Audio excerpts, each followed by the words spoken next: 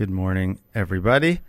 Welcome to the State of Mind podcast. On the show, we have a guest. His name is Mahfouz Chowdhury. Is that right? Very good. That awesome. was very wicked, good. Wicked. Okay.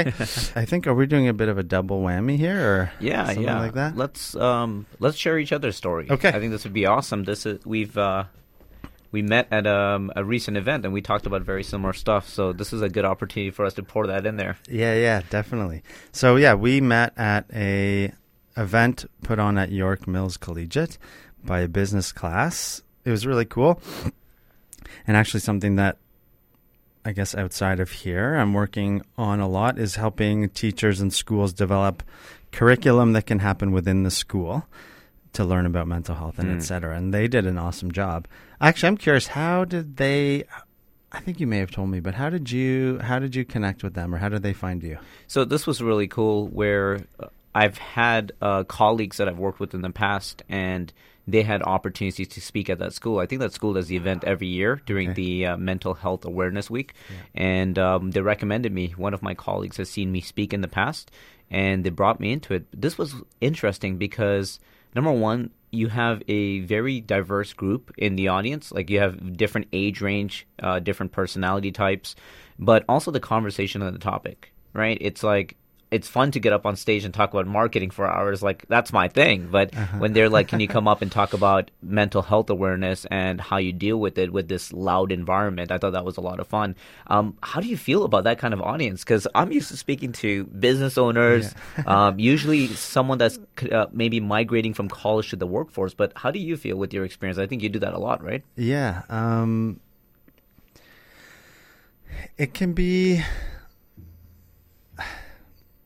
It's weird because the most important thing I think is getting into their world I don't want to say as quickly as possible, but the sooner you can show them that you're not just another person there trying to give them a lecture or tell them what they should or shouldn't be doing, the sooner that connection can be made, the better, because they're so guarded against adults and other people telling them what to do because they're so used to it all the time. And you can see it instantly once they let that guard down. They pay attention and they're really with you. So that's how it's gone most of the time. And to be quite honest, it's really, I don't know how many times I've been in front of large groups of teenage kids or even younger, at least 100 times, but sure. I don't think I've ever really had disrespectful audience, and it's pretty amazing. Like the teachers, it's so funny to see. So when the kids start getting a bit restless, the teachers start barking at them, right. Stop doing that and listen, and they come and they get all. And whenever I can, if I have the opportunity, I ask the teachers to let me deal with the. I like that. Yeah. Like, you deal with the noise. Yeah. Keep things in order. Yeah. That's really cool. And it's so funny that you say that, because there'll be often times when I speak at high schools where I'll be up on the stage, and while I'm speaking, I see the teacher running across, trying to quiet down a student on the other side. So it's like, do I keep going? Should I comment on it? It's strange, but I like what you pointed out there, which is the difference between someone that is getting lectured by someone who is their parent figure almost in that environment as a teacher, yet you're coming up. And I remember seeing you speak for the first time that day, and I loved the approach that you took there, because you went up on stage saying, hey, I've been there too. I was there and I've fought my way out of it, and I just want to share with you how. And everyone in the audience was kind of sitting back saying, wow, I can relate to him. I feel like this guy is one of us rather than the adult that's yelling and barking at us. So I love the fact that you took that approach in the story. I can tell you've done it. You've worked with that kind of audience a lot in the past, because you knew how to kind of migrate through it. You actually won me over the second I went up before you, and I had this giant spotlight in my eyeballs. I was like burning through my skull. And I remember very quickly saying like, hey, can we do something about the light? And then like by some miracle, the light dims and I see you up there like, I got you. So yeah, you won me over right away. But man, your story is so powerful, and I enjoy hearing about it, and I know you've probably shared it on the show before, but I'd love for, whether it's a new audience or people that are listening from my background, I'd love for them to hear a little bit about your upbringing. Sure. You beat me to the punch. So someone had to ask. Yeah, This is what happens so. when you put two podcast hosts in the Yes, same room, by the way. Just no one knows who to ask and answer. Yeah, thanks for asking. How do I make a long story short? I mean, both my parents come from unique I don't know if it's unique. So my mom has 7 sisters, or had. And she grew up in Whitby, Ontario, which at the time was like a farming community. And my dad is a Jewish guy who grew up in post-war London, and his 2 older sisters are 14 and 16 years older, or 12. And so he was kind of not a mistake kid, but sure.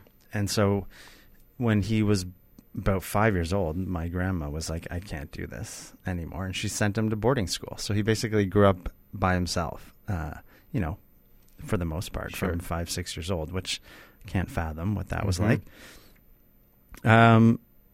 And so, I don't know, that sort of, I guess my mom fighting for independence and space and my dad being forced to be independent influence their behavior and who they are, their personalities. And then I have an older brother. We had a relatively normal upbringing, if you will, whatever that means. My parents got divorced when I was pretty young, about 5 or 6. And then I got into using drugs really young because it was the first time I could ever change how I felt inside, basically. Interesting. So I could put things in my body and change how I felt. So that's the primary reason for drug use, basically, is like we have an internal pain or suffering or trauma, whatever it is, and we don't know how to make it go away or how to cope with it. And drugs become a wonderful solution to that because it's kind of a quick fix, right? Sure. But the more you rely on it, the more you become dependent on it, and then it just becomes this horrible cycle. Yeah. It's awful. And so we never talked about mental health back then. And I don't know if you, how old are you again? I just turned 33 today. Okay, cool. Yeah. So that's 85? Is that 86? 86. Yeah. Amazing. So I'm 81. So you may have or may not have seen them, but the don't do drugs commercials when I was younger were like they would crack an egg in a frying pan, right? And be like, "Don't. This is your brain This on is your drugs." mind. Yeah. Oh, and I can't remember when you. Amazing. I want to hear later because I don't remember. I remember you describing your history. I guess I don't know when you came to Canada, etc. But. So I don't know if you would have been around to see those commercials or not when you were little. I mean, you can find anything on YouTube these days. Yeah. I promise you, I spend the better part of my time looking them up. But yeah, the whole this is your brain in this environment is the funniest thing ever. That was their campaign. They really thought back then that would be the social impact that would make people change. Yeah, totally. I even noticed that with cigarette commercials now, where they tried that for a while, where saying hey, smoking hurts you. Right. Now they're taking the approach of saying, smoking hurts people around you. And I thought that was interesting, saying if you're not going to think for yourself and you don't care about your own health, what about the people that you're affecting as a result of it? So that was an interesting approach. That is really interesting. And I can't remember where I'm studying right now. And so I was reading recently about, how easy it is for us to deceive ourselves. So smoking is a great example. We know it's not good for us. We know it's whatever, but we just make these rationalizations and justifications for it, and then it just sort of we push it aside as not. But look at that! I didn't do my due diligence. Wasn't I the one that walked in and said, "Put our phone on silent"? That's all right. We've all done that once upon a time. So that's cool. Oh my God! I had that happen in this corporate thing I was doing. It was really bad. It started ringing. Anyhow. So yeah, the approach to don't do drugs, etc., and how we deceive ourselves. And so another horrible thing about drug addiction or substance use addiction is the intense denial and the lying that goes on to the self. And so that was huge for me. And one person in particular, a girlfriend I had when I was younger, she was trying to tell me how messed up I was getting. And I just couldn't listen to her. I was too young and immature. It's so hard when you're a kid to Yeah. get a big and bird's eye view of what actually the world is like, and etc. And so that was hard. And my brother, around that time, a few years later, developed schizophrenia because he used a lot of drugs too. And so it speaks a little bit to the family history, genetic makeup of people. And you never know sort of who's more vulnerable than others. But the one thing for sure is that if you have family history of it, then Sure. it's likely to happen to you. And my grandfather died by suicide, one of them. Wow. So Gosh. it's, had we talked about any of this stuff way back when my brother and even myself, like I was convicted of trafficking marijuana in grade 11. So, but there was never any, is there something wrong with you, Michael? Like, do you want any help? Yeah. I mean, I lied a lot about. You try to justify it even to yourself. Oh, right. Yeah, and like that environment, you make emotional decisions, but you try to rationalize it by saying, this is why I'm doing it and it's okay. And it's interesting that you say like there wasn't a lot of things, a lot of resources or a lot of people speaking about this being a common thing. So sometimes you probably felt like you were the only one that were going through it and you didn't think that there was someone else that could relate. Yeah, it's weird. So I don't even know. That for sure, that was definitely when my brother was getting really sick.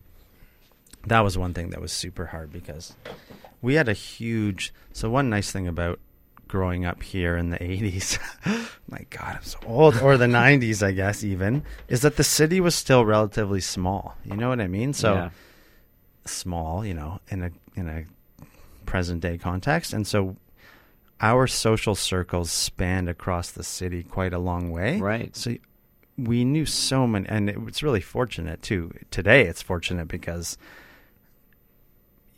knowing people in lots of different places in the workplace or whatever. I mean, that's part of the reason I ended up in this radio station, is just this huge social circle. But what made that so hard when my brother was getting really sick was, the gossip and the stigma and whatever that was going around about what a weirdo, he was and what his behavior was and all this other stuff. So that made it quite awkward and uncomfortable for me, which led to that feelings of being alone and isolated and that kind of stuff. And it just sort of fed that slow downward spiral into misery and despair. It doesn't get better. Right? There's no support system. Yeah. Yeah. And particularly for him and for my family and et cetera, it's gotten a little bit better now. But, people that live with psychotic related illnesses like schizophrenia, there's very little help, even in the, CAMH is like supposed to be this world-class hospital, but even there's not that much support for people like that. So, we've come a long way. Another thing about my grandfather is he had a lobotomy, which is they cut your brain open and do surgery on your brain. So that was in the 50s. So that's in history, that's yesterday, but in the span of the mental health system, it's not that long ago. So we've come such a long way, but at the same time, still so much to go. Yeah, still so much to go. I mean, it's I've only, I would say, in the last few years have started seeing some kind of an initiative, be it like the Bell Let's Talk approach, be it some of the organizations. But I get excited now when I see high schools are getting involved with actually throwing events around the idea of mental health awareness. It's just not talked about in the workplace when someone is going through it. It just looks like they're having a bad day and they'll get over it. But there's just so much not being talked about, which is really why it's exciting for me when I see the evolution of Starts With Me, right? Like I love the approach there, and I can imagine that a lot of your upbringing probably fueled you in why you're now doing something that you felt was a void out in the community that no one else was talking about. Yeah, for sure. I don't know how to sort of I always so one thing, which is another reason I ended up here, I always desperately wanted to be part of the world in a sense. I get it. Yeah, and when I went to university, I was so fascinated by I was studying civics and politics. And that was when the 9/11 attacks happened, and so I was so fascinated by global affairs. And at my school, which is one of the most politically active schools in Canada, it was really intense. And so I I actually, so because I was so unwell, I started to get angry and isolated and sort of catastrophizing everything, which wasn't helpful. But what I sincerely wanted was to engage in the world. And I had all these really amazing people that I met from, a lot of them from the Middle East and a lot of them from, I guess it was Eastern Europe. And we just had so many amazing conversations and just exploring the world and what the hell was going on and all this stuff. And it just I was never able to engage beyond that. And then so when in my early 20s after school, I was involved in some community advocacy, I guess you would call it, or just engagement in the city. And so I remember when this radio station opened, probably around 15 years ago. I don't know exactly, but and I had some friends that were doing incredible work in the city who now have almost legacies behind them, That's in incredible. their mid-30s.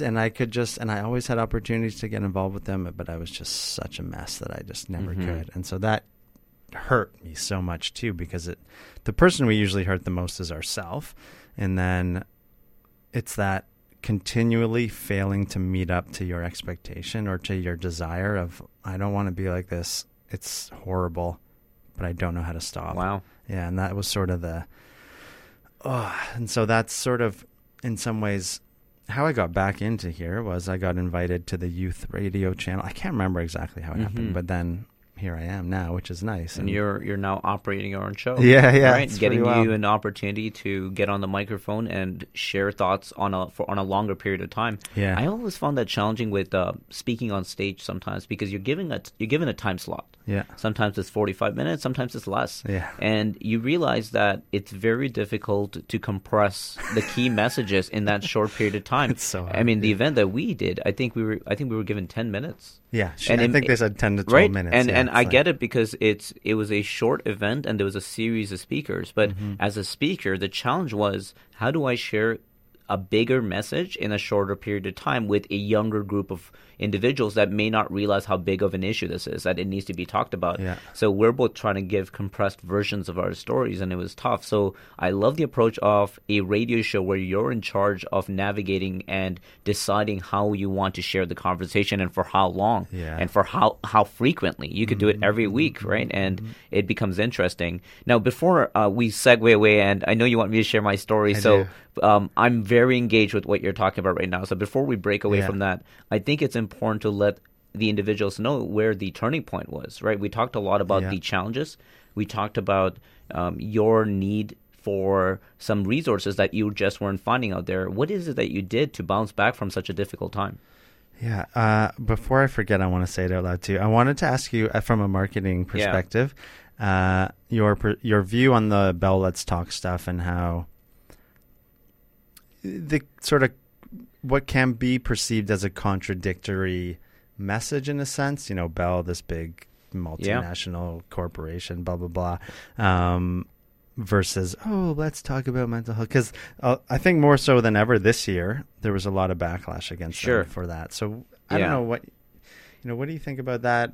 Pros, cons, bigger picture stuff, all that. Yeah, I mean, when the Bell Let's Talk week has wrapped up, I started thinking a lot about who the individuals were that were behind the campaign. And something that kept crossing my mind was why Bell decided to put the word Bell in Let's Talk, right? They could have approached it with just saying Let's Talk, and that could have been their initiative. Why did they feel the need to put their company's brand on the hashtag in order to reaffirm that Bell is behind it? And although that bothered me a bit, I also started thinking a lot about how much I've seen people talk more about mental health awareness than they've ever had. Some people may be doing it for their own reasons, for the purpose of, wanting to be part of the conversation, maybe for their own personal PR to feel good that they're part of the conversation. And some people may actually be doing it genuinely to try to keep the conversation going. So as much as there's a part of me that says, do you need to really brand yourself to get yourself out there? Is that a marketing tactic? I also think a lot about maybe it was critical for a company the size of Bell to be able to run this initiative because of the funding, the major funding that goes behind it, the massive donation that's made at the end of it. So I give them more. I'm optimist. I'm very optimistic about the world, and when I see situations like that, I like to think of what good is coming out of the bad. And there may be situations where it's making the company look better, but I also think, is the world winning more as a result of it? Is more money going to the right people as a result of it? And if the trade-off is Bell gets a bit more acknowledgement behind being behind this initiative, I'm okay with that. I support that fully. I think the conversation needs to be had, and I like that it's happening more than it's ever had. I made a post about it, and even while I was making the post, I asked myself, am I really doing this for the right reasons? And I made the post more about continuing the conversation after Bell Let's Talk ends, rather than just making a post for that day. So here we are today, continuing that conversation. So I'm very excited to keep that going. Nice. Yeah, I think that's a great perspective and really helpful too. I think people, I always try to relate it back to individual psychology in a sense, because Bell Let's Talk, I guess, is a reflection of all of our internal. I mean, the world is a reflection of all our combined internal reference points. So how to personally to maintain my own sanity, having that positive or more optimistic perspective is essential for me, because otherwise I really spiral off. Yeah. I mean, when I look at the city, and I was just out in Toronto a couple of weeks ago, and it inspired me to talk about this a bit more in future conversations. But when you look around the city, everything that you see in that city was created as a contribution through human beings that wanted the city to grow.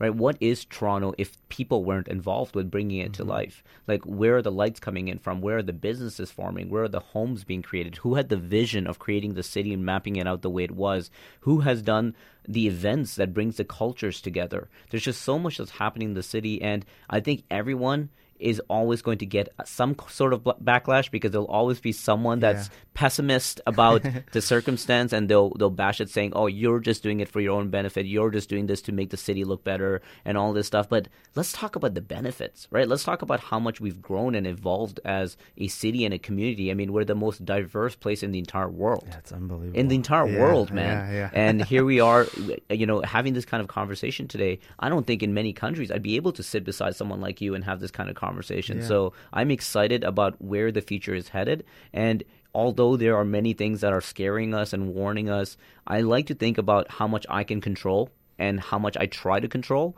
And the rest of it, you just got to come in with a positive perspective of helping out other people along the way.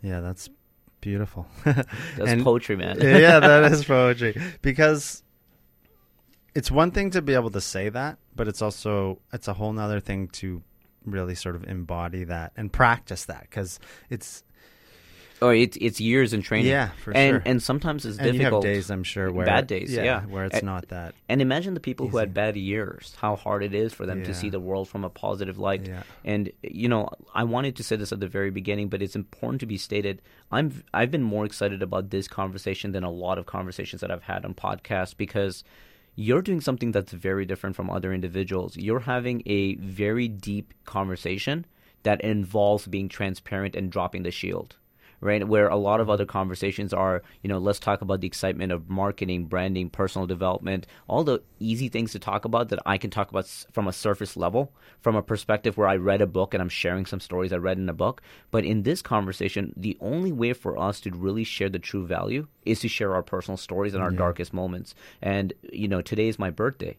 I could have spent time anywhere. I could have gone to any party this morning, but I said I want to have a conversation with Mike, and I've been more excited to do this than anything else that's coming up today, because this is where I can honestly say I'm not very experienced about. I get a little nervous sometimes because I'm sensitive about how other people are receiving this message, because I don't talk about this enough. So I'm coming in with the environment of saying I'm not an expert in the subject, but I have a story that I believe relates to this aspect, and I can share my story as openly as I want. People will perceive it in different ways, but the story really comes down to being in a situation very similar to yours, being in a situation where everything is going wrong. I was putting on $30,000 in debt. I gained a lot of weight. I was kicked out of university because my grades were low. I had debts happening in the family. I had a girlfriend that I thought I'd be married with today that we broke apart and we went different ways. There was just so many things that were happening in my life that made it very difficult to be optimistic. Right, made it very difficult to believe that there is some good out in the world and that the world is against you, which I think is something that I thought a lot about back then. And my personality type, although it's very hard to believe now, is I'm a super shy introvert. And I remember sitting in university just before I got kicked out for academic probation. I remember being in depression in the full extreme. I remember sitting in class, and I remember looking around the room and saying, I just wish someone would lend me a helping hand. I just wish someone would say, you're not looking right. Something seems off about you. Do you need a hand? And I never got that help. And I was too shy to speak up, so I really never got that help. And I came to a position where I didn't think anyone, similar to you, was able to relate to my problem, so they wouldn't understand it. And I thought I was in it alone. And through my personal development and growth along the way, I was very amazed by how many resources are actually available. It just took some time for me to go out and find it. More importantly, it took time for me to drop the ego of saying that I can deal with this myself and actually going out and reaching to other individuals. So when you and I get on stage, just like we did at that event last year, I look around the room and I look around for people that I say, I know they're not going to tell me that something's wrong because we don't know each other that way. But I just want to share something that hopefully they can benefit from, even if they never tell me down the road that it saved their life or it helped them. Once in a while, I get a message. Someone says, I heard you speak 3 years ago and it changed my life. Thank you so much. And that means the world to me. Like, that's why I do it. But some people don't, and 99% won't. And I'm okay with that. I just want people to get the better out of it and encourage them that there are resources out there that they could reach out to. Yeah, that's really nice. When right towards the end, this reflection popped into my head about, it comes from, I hesitate to say Buddhist teachers, yes, but sort of mindfulness / Buddhist teachers, the idea of just planting seeds in people's minds or hearts or whatever. And when the kids or anyone listening, once it gets in there somewhere in their heart or mind, it's there. And whenever, the universe or whatever it is works in its own way, and that seed might get fertilized or start growing at any given time, and you never know. But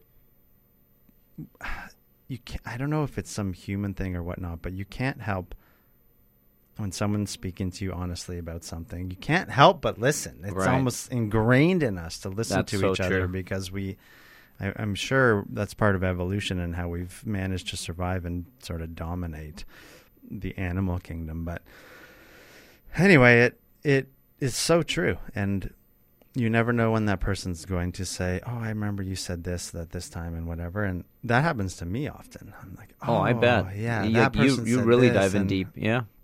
And I've always been so fascinated and amazed whenever somebody is speaking honestly about something sincere. I just am so drawn to it because it's actually a huge part of what saved me / allowed me to heal was just hearing other people's stories and so interesting. Yeah. And what's unique, I guess, or fortunate for people, it's so funny, fortunate for people that have substance abuse issues is these 12-step communities in the city. They're free. They're, people get turned off for various reasons, which I can understand. But if you are able to look past the things that keep you from returning, it's just a group of people that meet frequently and just share the deepest, darkest things that they could possibly imagine. And how powerful is that? It's unbelievable. Yeah. How powerful is that? Yeah. You're meeting people for maybe the first or second time, and you're pouring your heart out. Yeah. It's so weird, but amazing. Yeah. I've, last year I had the opportunity to speak at Scouts Canada for their once-a-year event, and it was a really special event for me, where they brought in the Boy and Girl Scouts of Canada to come in together with their grandparents and their parents. Wow. What was really interesting to me that kind of connects to what you're talking about was as I was walking into the event and as the event planner was kind of guiding me through the room, people were coming up to me and they were shaking my hand, but they were shaking my hand with their left hand. And it was a little odd to me because if you think about it, a world where everyone's shaking hands with the left hand, it kind of throws you off from your routine. Now, when the first one did it, I just thought, hey, he's probably left-handed. I'm not going to think about it. It's okay. When the second and third person did it, I thought the whole universe was playing a sick practical joke on me. It was like everyone was in on it except me, and I hate them for it. And then when the fourth one did it, I snapped. I started saying, guys, what's going on? Like, have I been doing handshakes wrong all my life? Like, I started questioning my own sanity. But then they opened up to me, and they shared a very interesting story about the story of the Ashanti warriors. Now, it's a great story. There's a lot to learn about it, but I'm going to give you the short version of it. But I encourage anyone listening to actually dive in deeper because there's so much more to the story. But the story about the Ashanti warriors was when the Ashanti chiefs would meet with visitors that come on their land, they would walk up with their sword and their shield, but they would shake with their left hand because when you shake with your right hand, it involves you putting down your sword but keeping up your shield. So you're saying, I'm not going to strike you, but I also don't trust you enough to drop my shield, so I'm going to keep my shield up and protect myself. Where when they're shaking with their left hand, they're dropping their shield and they're saying, I give you full control to strike me if you might, but I'm opening up, I'm dropping my shield. And I always loved that story, and it forever stuck with me since, because I always think about the perspective of that's how human connections should be. Like, if you truly want to connect with other individuals, be it on a personal basis, be it on a marketing basis, whatever you want to call it, but creating a human connection at the end of the day, it involves you actually coming up with saying, I'm dropping my shield. Mm-hmm. Not that you need to shake with your left hand, because that requires more explaining than you might want to do, but dropping your shield and saying, I'm opening up. Let's just open up, drop our shields, and have a full conversation, trusting that we're not going to hurt each other, so we're okay with it. It opens up a completely different perspective in each other's eyes, where they're now bonding in a level where they completely trust each other. So they feel easy. They feel it easy to be transparent and honest, and they share their deepest, darkest secrets. And as a result of that, they have the opportunity to help each other get out of it. Yeah, wow. That's an amazing story. Yeah, it's who would have thought? Scouts Canada. I went there to teach them, and I was the one that left with the lesson. Wow. So here's talking about being honest. So funny. I remember you saying March 5th is my birthday, and one thing I'm trying to get better at is remembering little things like that, and then, I'm like, oh, I should have brought him a card or something like, you know what I mean? Like, those are the little things that, although they're not necessary, they're like little things where, I'm like, damn it, I knew it was your birthday. You told me it was, and I didn't wish you happy birthday. No worries, man. Birthday, hey, the gift is being able to come up here and jam with you, my friend. Still, yeah, but okay. So, we went on a sidetrack there. You asked me what the point was. The turning point, yes. Because I want to get into because you shared a little bit of it at the school, and it was fascinating and such an amazing contrast to the kids growing up here. Mm-hmm. But okay, so I'll just say this quickly, and then let's get into that. Sure. What happened? I got married, so I thought that was going to save me, basically. And I became a professional poker player, and so I had all these things on the outside that I was trying to keep up the shield. It's almost like interesting. Yeah. The weaker I became, or the more sick I became, the bigger I had to make the shield, kind of thing, to keep up the internal lies intense, or whatever. Yeah. And so after getting married and we bought a house and my wife started a business, the caves or the walls were crashing down, and who knows what. It's so hard to describe that turning point, but whatever it was, I'd had some dark moments and some pretty not nice ways of thinking. And those started to scare me enough, and then I just asked for help. And I have an army of people that have helped me get here, doctors, therapists, peer support groups, like the whole 9 yards. And so that, to this day, is what has kept me and got me well. And now there's this beautiful, it's sort of a spiritual saying, but you can't keep what you don't freely give away. And that always really stuck with me too. And so, love that. Yeah, it's really lovely. And so as much as I can, I do for others, and sometimes to a fault. So that's something maybe I'm working on. It's like, where's that boundary of like, okay, enough is enough, and I gotta just worry about myself. But that's sort of what happened, yeah. So And asking for help was a big step for you. Absolutely, the and, biggest. and you got it. I got it. That was what was interesting. Yeah, and because I called a friend of mine who I used to rave with, and I just thought, if that guy can do it, I have a chance. And I remember sort of melting in a sense in his arms when he's like, "You don't have to do this anymore." I started crying, and that was like the moment of liberation for me. And and I had some not so helpful people along the way, and the key is just sort of learning to not get caught up in trying to control those who aren't helping you or something like that. I went to this addiction, I don't know, it's like a recovery program at a hospital. And when I told them I was a professional poker player, they were just like, addict, right? It's like, you can't do that. Yeah. Like, you're an addict. What's wrong with you? And for a little while, I got caught up in trying to convince them that poker was actually the only good thing in my life. It was like your outlet. Yeah, it was the only thing that I could, I guess other than being married, but I could sort of think to myself, I'm not such a pathetic human being. At least I'm really good at this. Right. And it showed me that if I worked hard at something, I could accomplish something.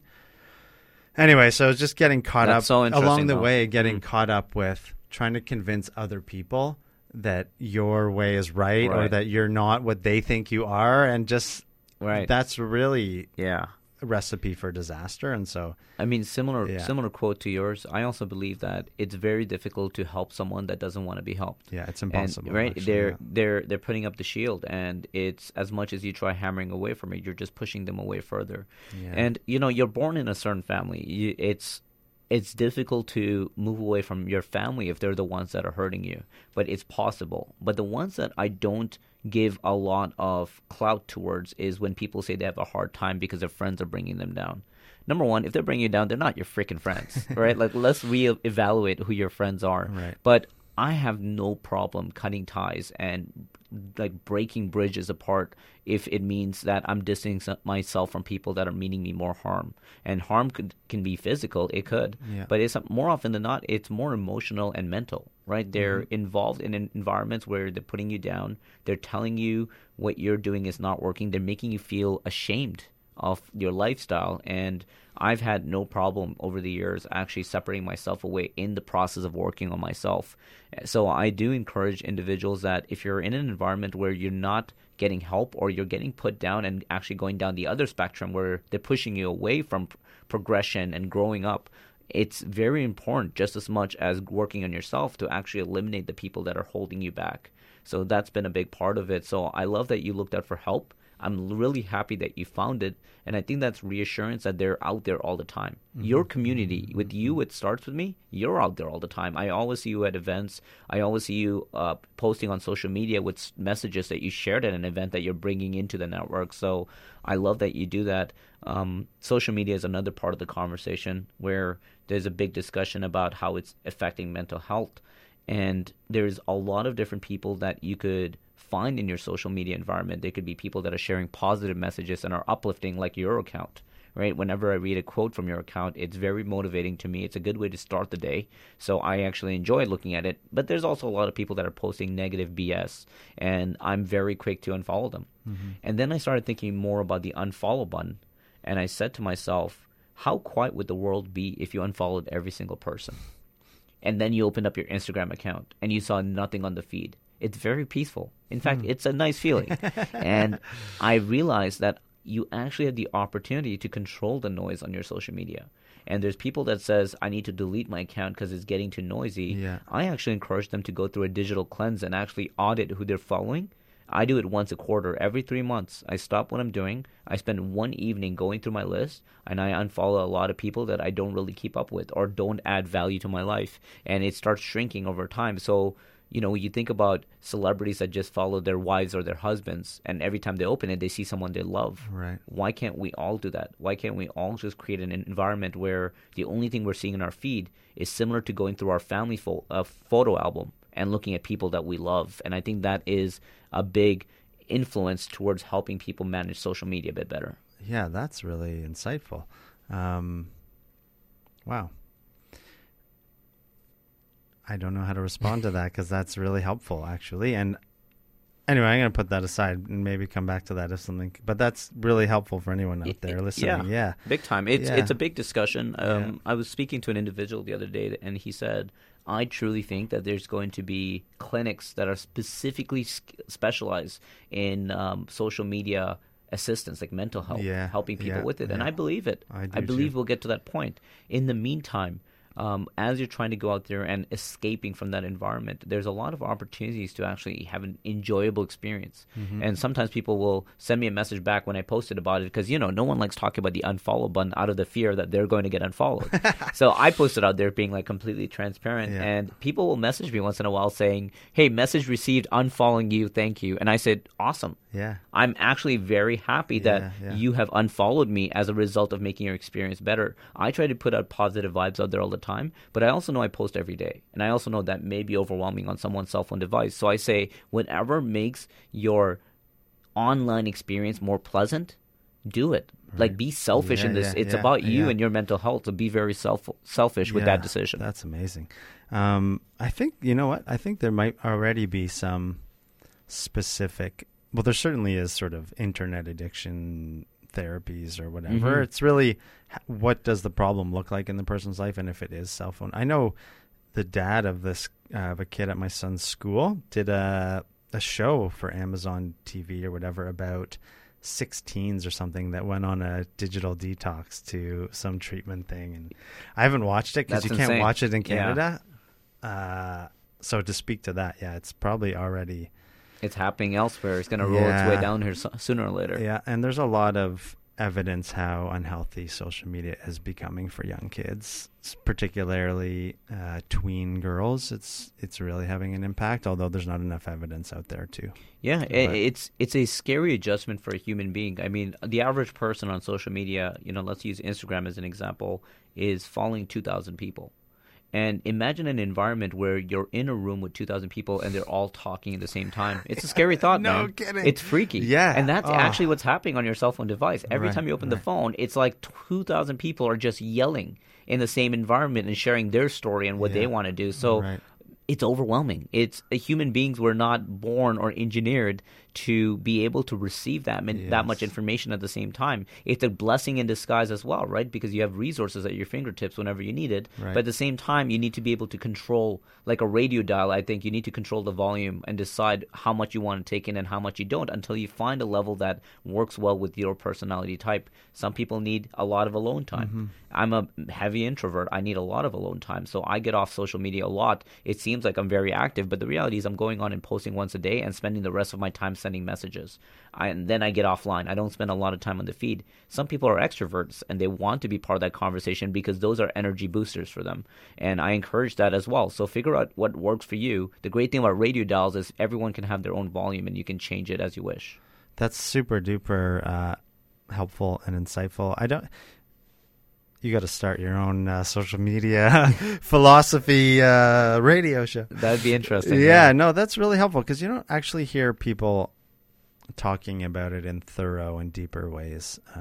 But that's really insightful. And what comes up for me sometimes is thinking, at least this is for me, this weird parallel between it's almost a form of people pleasing or if I don't follow this person or if I do and I'm going to unfollow them, what are they going to think? And I know that's going on in a lot of people's heads and whatever.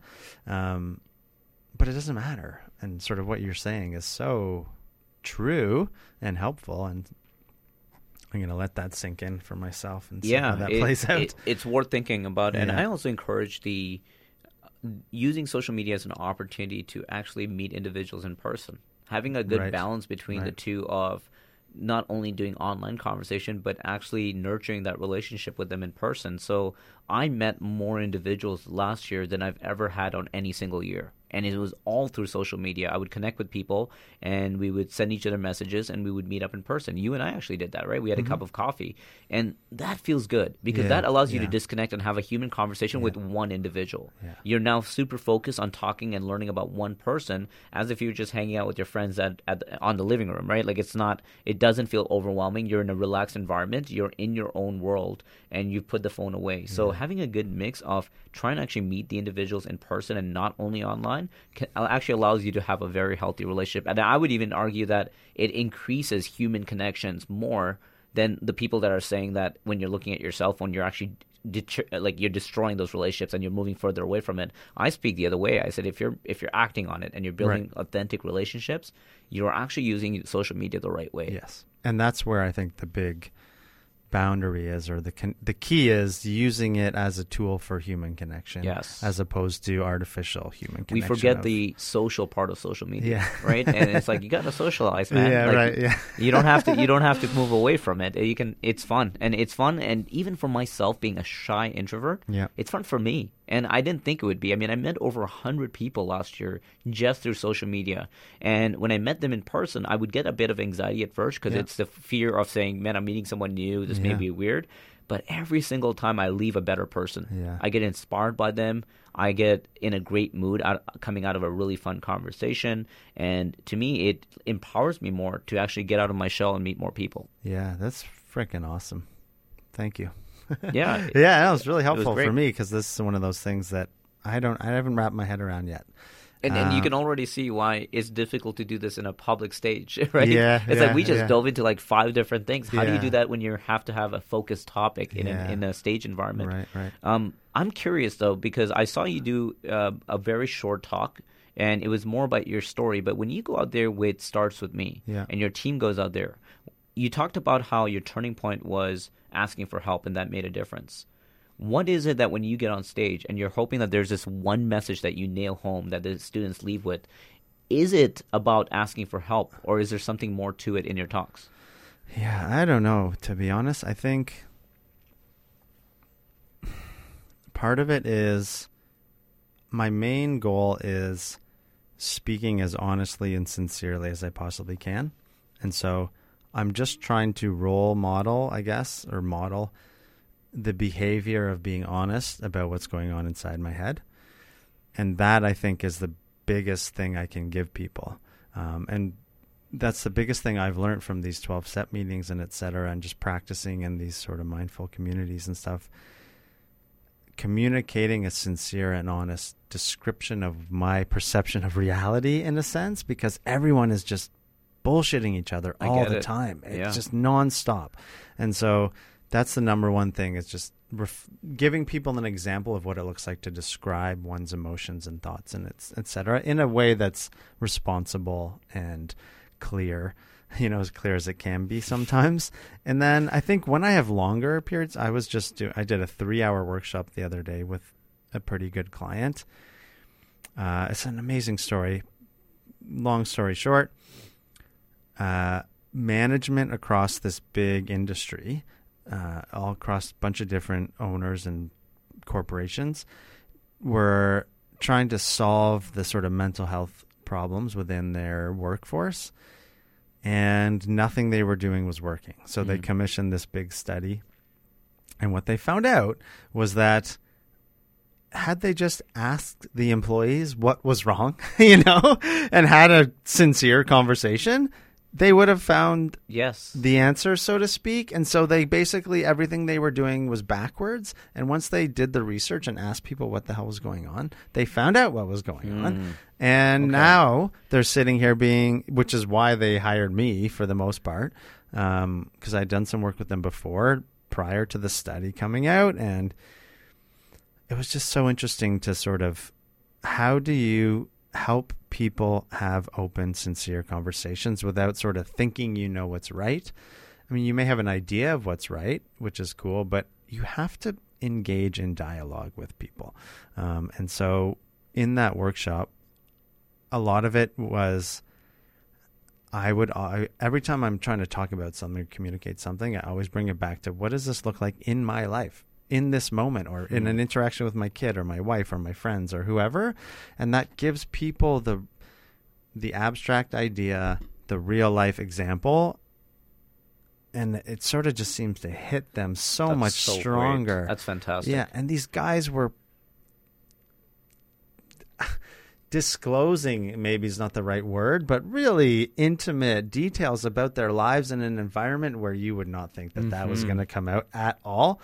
It was so beautiful, and that sort of what always reminds me that what I'm doing is on the right path. Yeah. Whether I can improve it, no doubt, and I can get better at it and more concise and etc. But that's great, man. You guys were just a bunch of Ashanti warriors dropping your shields, right? Yeah, no doubt. It was a bunch of people in the room that were like, I feel it's a very interesting point when someone gets to an environment where they're openly sharing their life story with you. Like, you've got them to a level where they're at that comfort.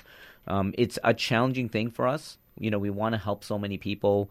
We want to say that, hey, we've been there and we want to get you out of there. It's challenging, and sometimes I think it just involves learning a bit more about them. From my side, okay, sorry, go on. I want to ask you. You got to give us some of your history. Sure. So I shared a little bit about my university state where everything was going wrong and I was about to get kicked out, and that sucked. Yeah. But one of the things that I asked you when you get up on stage, what's that point that you want to hit home? Yeah. One of the things I always want to hit home is the idea of remembering your burning desire and why you're doing it. And this ties back with my childhood story where I grew up in Saudi Arabia. Yeah. I was do you born have there. I do. I have 3 brothers. Yeah. Cool. Yeah. Where are you in the? I'm number 3. Okay. So I've had the fair share of suffering as a kid in the middle. I get handovers. Like, I don't get new toys. I don't get new clothes. But at the same time, I also don't get treated like the young kid. Yeah. So it's there's some good in all that. Okay. Cool. Are they all in Toronto? They're close by. They're in the vicinity of the GTA area. So one of them is a little further out. But we're very close. My parents are in Mississauga, so I see them all on a regular basis. Nice, we've always stayed tight knit. Now, what was interesting? So you grew up in Saudi Arabia. Yeah, in Saudi Arabia, it was interesting. I was so young, so you'd almost think I'd forget these memories, but it was so vivid that it stuck with me. My parents, same situation as we are right now, where they were surrounded by their family, they were surrounded by their friends, and they grew up in an environment where they thought they would spend their entire life there. Never did they suspect that they would be moving away to the other side of the world and starting a life here. And it all really came down to a political era that was very difficult around the idea of them having a civil war to settle a very difficult time that was happening. And during the time of the Civil War, what would happen is, while we were staying in our apartment building, we would hear a siren that plays across from our building. And that siren was there to indicate that there was some kind of a tank or a firearm that's going by our building, and they're warning us to take cover because shots may be getting fired outside. So my dad would very quickly, as the protector of the family, he would put a plastic sheet above our heads. He would put gas masks around our necks, and he would do that just in case things were shot down and there was dust and there was debris falling and we would be protected. So he was taking precautionary steps. And then the siren would finally shut off the next day. We would go outside. After suffering through all that in complete fear inside of the building, we would go outside and we would look over, and our neighbor's building was shot down. Like, someone shot, probably through their tanks, and fired it at the building's direction and shot the building down. And it made me think about the crisis that was happening in that environment, how many people died, how many people suffered, and also the fact that it could have been us. Yeah. Right? If the tank was shooting even 45 degrees to the right, it would have been our building that was shot down, and it could have been us that were dead. So my parents, making a very wise decision, although it was tough for them, they moved away from their entire family and friends. They basically packed up, left everything behind to bring us over here and start a fresh life. Did you come directly to Toronto, or? No, well, we lived in Mississauga first. Oh, sorry, right. And we also lived in Toronto for a short period of time, but Mississauga was always home to me. Right, so you came straight to Canada, basically. Yeah, exactly. And what was that like? Culture shock, man. It was weird. There's funny stories that I even think about where I was in grade 4. I remember my first time that I was here, and back in the Saudi Arabia, when you were in school, when the teacher would ask you a question, you would stand up. Okay. And you would answer them by saying the answer followed by their last name. So it would be like, hey, what's 4 plus 4? You Yeah. put up your hand, you'd say and you'd stand up and you'd say, the answer is 8, Mrs. Robinson. Right. And then you'd sit back down. Yeah. And I did that on my first day in Wait, grade did 4 you learn here. English in Saudi I did. Arabia? Did you go to international school? I or did, something? exactly. Yeah. We had a Sri Lankan international school, I believe it was called, that did a great job in helping individuals with math as well as English. I think those were the top two. So when I came here, I was pretty good at both. Yeah. And although my English was pretty good, I was still suffering from the social interactions, right? Because at first it was already weird that I stood up and I said the answer, and and everyone was like, "What the heck is this guy doing?" Now given props to the teacher, because the teacher was like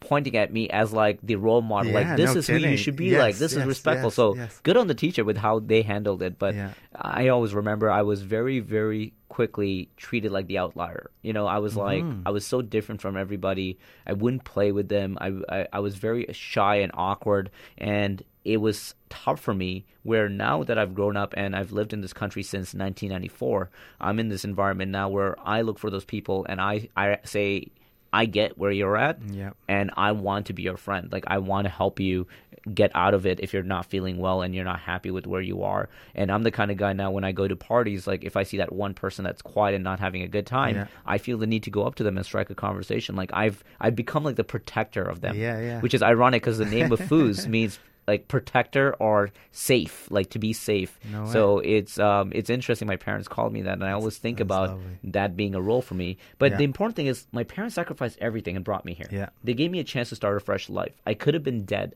and I could have started a life that I wasn't happy with down there in a very difficult time.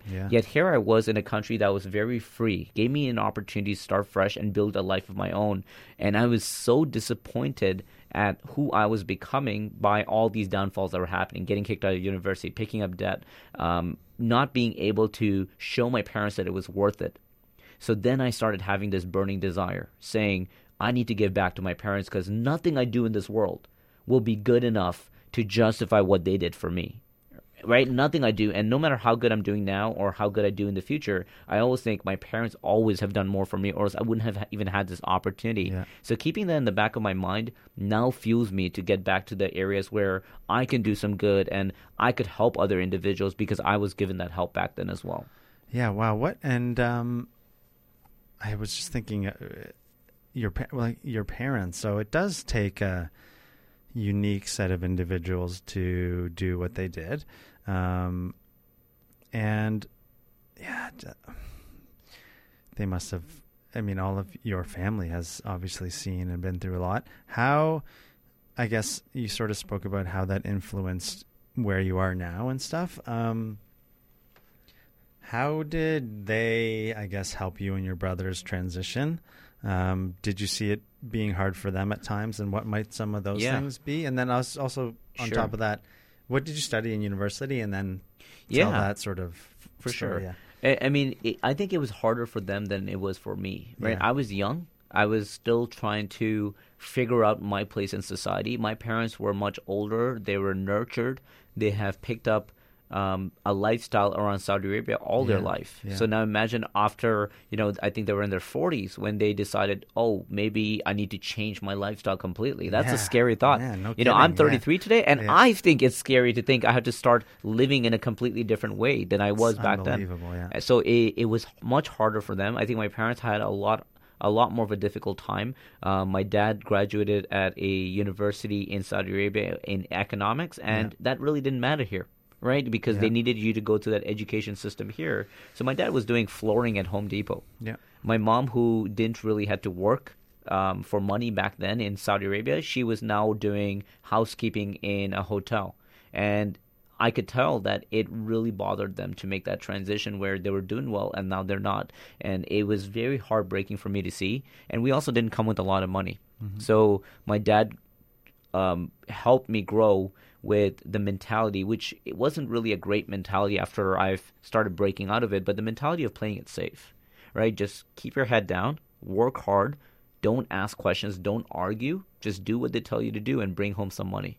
And just make the bare minimum. It wasn't about being optimistic about opportunities and acting on it and making things happen out of your life. It's just go with the format. And it was a very old-fashioned way of thinking. I understood that. I didn't back then. So I was treating myself in a way where I would play it safe. I would always try to get jobs that I know would give me my 40 hours a week, even if it was minimum wage. I don't care how crappy it was. My dad always taught me not to complain, and I love that. Yeah. I love the don't complain. Yeah. So even though now I've trained myself and engineered myself to break out of that shell and start actually approaching the world in ways that are a bit more creative than the safety net that my dad used to put up, I still have the no complaint rule. No matter how bad things get, I don't complain because I always know that someone in Saudi Arabia is still having it worse.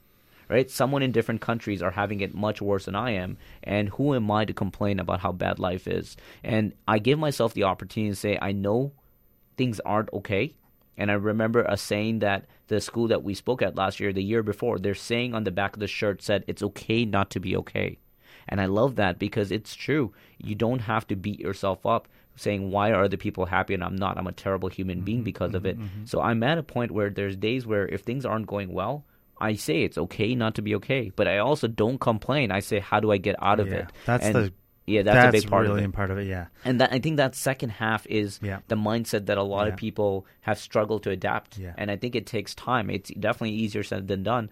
But the greatest feeling in the world when you finally adapt that to your lifestyle is you never go back.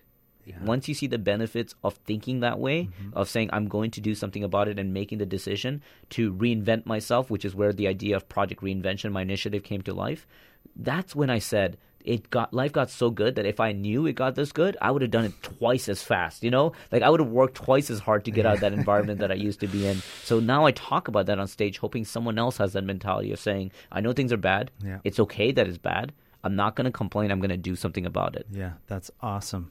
And that's a nice segue too, actually. Can you tell us a bit about, I was curious what you studied in university, but then can you also, I guess, tell us a bit of that story and then how Project Reinvention came about and what it was like to write a book and then to do all the things you're doing with it. It's super cool. It's the last 2 years have been crazy.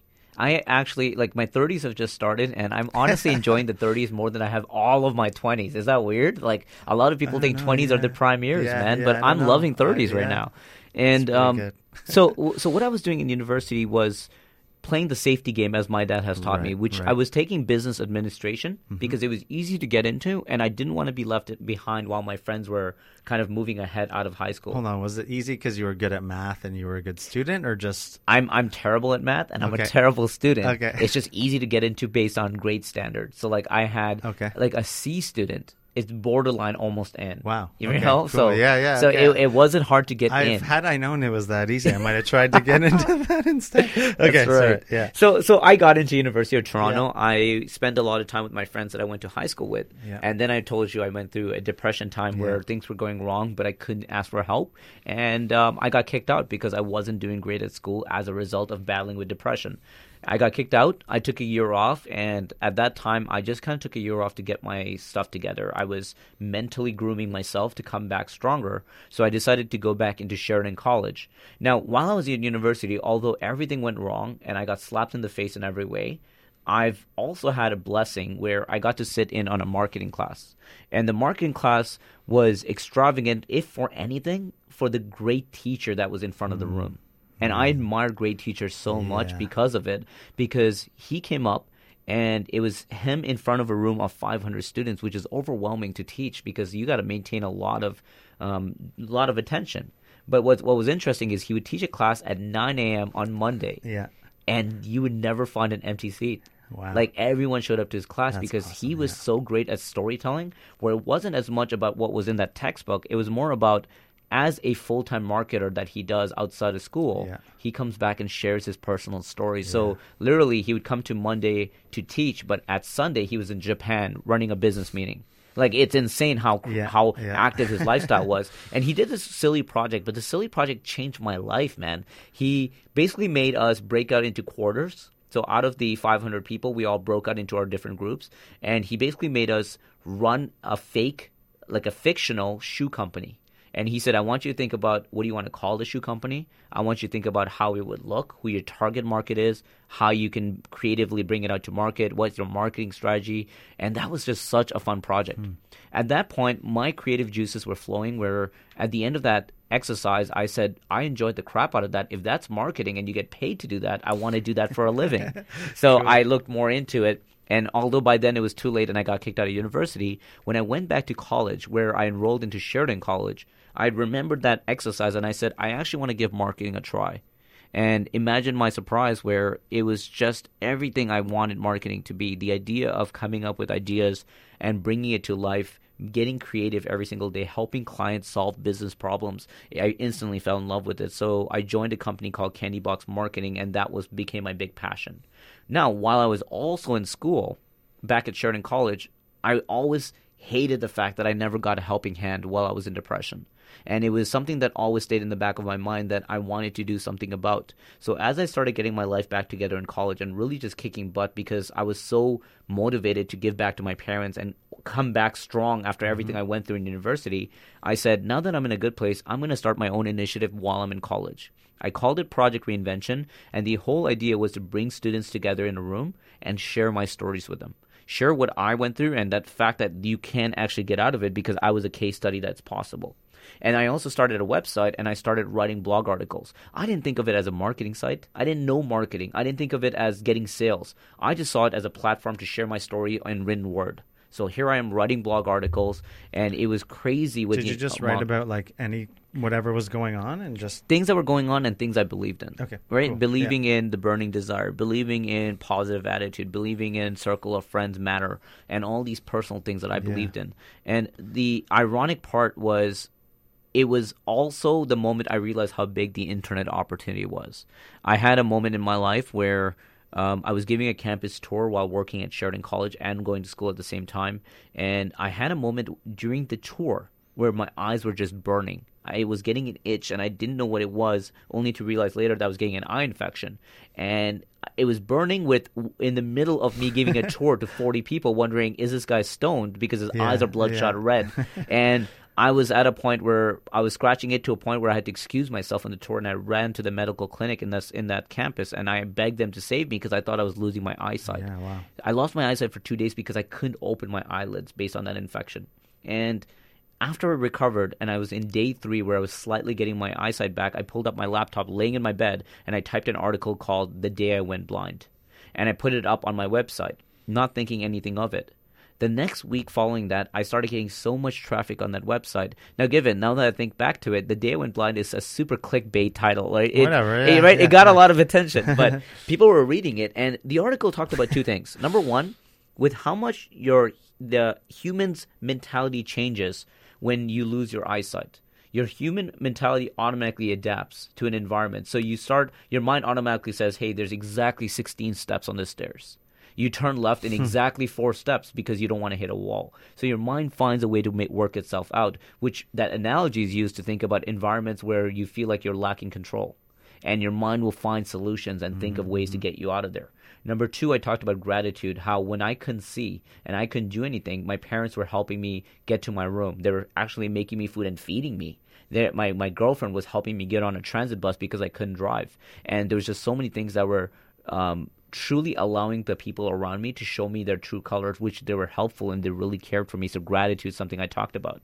A week later, I got contacted by a professor that goes to a university in Iran, and he teaches there to a class of 500 students. And he asked me permission to share my blog story with that room in the other side of the world. Yeah, and here I'm thinking, like, he sent me an email, and I opened up that email, and it had an attachment of a photograph of him speaking in front of class with my face on the projector with the title, The Day I Went Blind. And I'm like, I was in my bed, in my PJs, with half eyes open, typing out an article, and now it's being read and shared with students, university students on the other side of the world. How freaking awesome is this opportunity?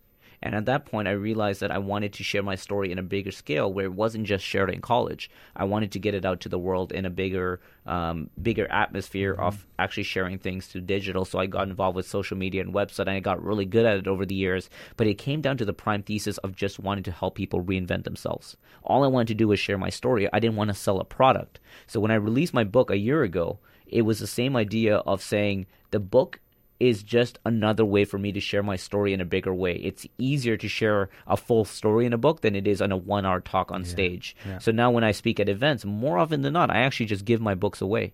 Right? The event will pay me to come and speak, and I say, hey, if you don't mind, I'd like to give everyone a free copy of my book and sign it, because I want them to have that story as something to take home rather than just the message that I'm sharing on stage. Beautiful. That's nice. Can you tell us a little bit? So is the book basically is the story of this whole process? Is that sort of what's in the book? So it's called Project Reinvention, and the subtitle is the social timeline of a millennial. And the idea of that is giving me the opportunity to share my story in a very structured format from beginning to end. And what the reason I called it the social timeline is I got to do something really fun with this book that I get a lot of props for. Like, people say I've read books and I've never seen something like this, which is I took apart my social media timeline on Facebook. I basically went through Facebook. Yeah. I went back 10 years in time, and I actually took out the status updates of things that I wrote. So every chapter in the book starts with a status update that I wrote, and then the chapter talks about why I wrote that status update and why that was an important part of my life. I didn't want to be selfish where I just exchanged status updates about the album that I was listening to at that time. It was more about status updates of things that I said as a reflection of things that were going on in my life. So it was very equivalent when you go through that book of me sitting beside you and like opening up my phone, walking through my Facebook and saying, let me tell you about what happened here.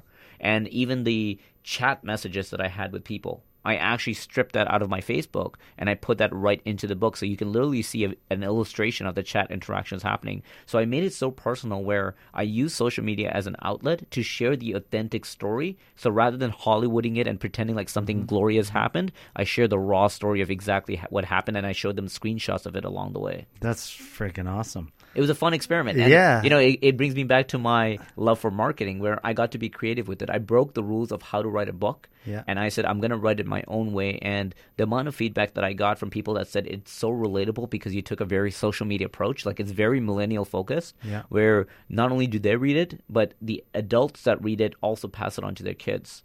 And I thought that was really interesting where now I just wanted to share my story, but it's being passed on by parents as well as parents that want their kids to understand that if you're going through a hard time, you can reinvent yourself and get out of it. Yeah, that is really creative. I think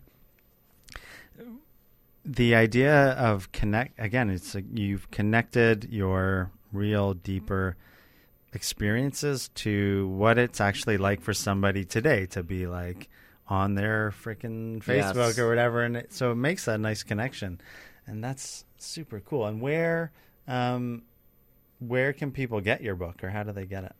Sure. If you end up attending any of my speaking events, I usually have books handy with me. So if you come up and say hi, I'm always happy to sign a book and make sure that you can go home with one. But my book is also available on Amazon right now. So .ca if you're in the Canadian side, and .com if you're listening from the American side. And if you look at Project Reinvention, you can get a sneak peek of a couple chapters, and you can pick up the book from there as well. Nice. Yeah. So do you still contribute to that website or whatever that you created around it? I don't, unfortunately. I just, over time, I found better ways to get my story across. I'm in the website business now as a marketer, and when I look back at the website, it was a disgusting site, man. Like, I had no website skills back in the days. I just had good stories, and I think the stories is what made the website get a lot of traffic. But it's something that I had to close down as a result of putting my efforts towards better things. Yeah. Rather than having an abandoned website, I wanted to drop the website and give my audience a better platform to connect with me. So social media, I started a podcast as well called Ride With Me, where I share some personal stories through audio, and then my book allows me to share things through written words. So between those three formats, it really allows me to connect with different audiences based on how they like to learn. Wicked. And I guess there's a little backlog, but when I upload the podcast to iTunes and the website and etc., we'll make sure to include all that information so people can find you there. And I guess you will share it through your own, and people, you can find it through Mahfouz is as well. So I don't know. Is there anything else we should talk about that may or may not be helpful for? Yeah, I think we dived into a lot. I also like the idea of not overwhelming the audience with too much information as well, but the core messages to encourage them to learn more. So if they want to learn more about us, I think it's an opportunity. This is going to be on the Ride With Me podcast as well. So I'd love for you to share how people can connect with you if they want to learn more. Yeah, I guess the easiest thing is startswithme.ca. There's a podcast link there. And most of the social media links are on there as well. I think that's the best. Just send them one place and they can figure it out from there. Love that. Yeah. And I've been on your website and you have tons of great resources. Really a great opportunity to learn about what your value is, who your team members are, and how you guys get out there and where your next events are. So I think that's a great website. You said startswithme.ca? Yeah, startswithme.ca. And what about, do you have anything on the top of your mind that you have in the near future? That I just saw you did what is it, like a startup challenge or a marketing something or other? Yeah, do you have anything like that? I was just in the we just did an event in Mississauga to help business owners get started with their business. So we were going to consult them, give them some training, and then allow them to pitch to a panel. How does that, sorry, I'm just curious how that, did Candy Box create that, or did you got invited to do that? Like, how does that work? Interesting that we've been talking about social media and reconnecting with human beings. I actually got reached out on social media by someone that's been following me for a long time, and he operates an incubator, a workspace in Mississauga, and he wanted to throw an event, and he thought I would be a really good fit for that, to help him with that event. So when we got together, I learned about his passion for Mississauga, and I wanted to support the city as much because Mississauga has been my home all my life. And I was very happy to get back to my Candy Box team, and we sponsored the event. Cool. And then we went out and we spoke at the panel there and gave them a presentation, and we got tons of great feedback. So it's a great community, man. I always look for opportunities to get out there and connect with the evolution of a community. It's a big passion of mine. For anyone that wants to keep up with where my upcoming events are, I have a few coming up, but I usually announce them closer to date just so I'm not over promoting things. Yeah, sure. Follow me on Instagram. I think that's the best place because that's where I announce where the upcoming things are happening, whether it's a podcast episode like today's interview. I'm going to post about that shortly. Just gives you an opportunity to keep up with our life. And my Instagram handle is Mahfouzc. That's MAHFUZC. And if we connect there, send me a message. Messages is where it's at for me. I love to build authentic relationships. I'd love to have a conversation with you. Yeah, it's so funny.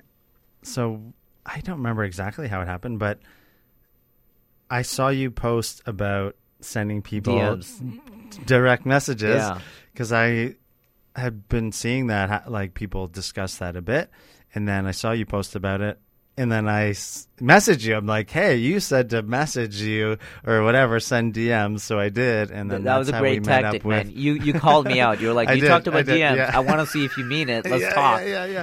And then you met up with me, which was really kind. And now here we are. It's amazing how that works. Yeah. And, Mike, you're an incredible individual, man. Everything from the first time I've heard your story to the things that I've been keeping up with social media and just learning about you. It's an absolute honor to be on your show, man. It's such a great privilege to have this conversation with other individuals, and I appreciate the platform. Yeah, likewise. You too, man. Keep up the good work, and you've inspired me quite a lot today with some really insightful ideas and suggestions and guidance and all kinds of cool things. So I guess that's about it. I appreciate it. Yeah. Till next time, everybody. Take care.